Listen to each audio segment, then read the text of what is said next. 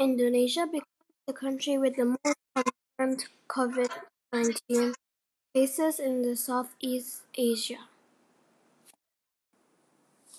Since first being recorded late last year in the Chinese city of Wuhan, the COVID-19 has affected more than 10 million worldwide across 210 countries. In India, there are 6,004,641 cases, 17,843 deaths, and only 3,059,860 that are cured. In Indonesia, there is a total of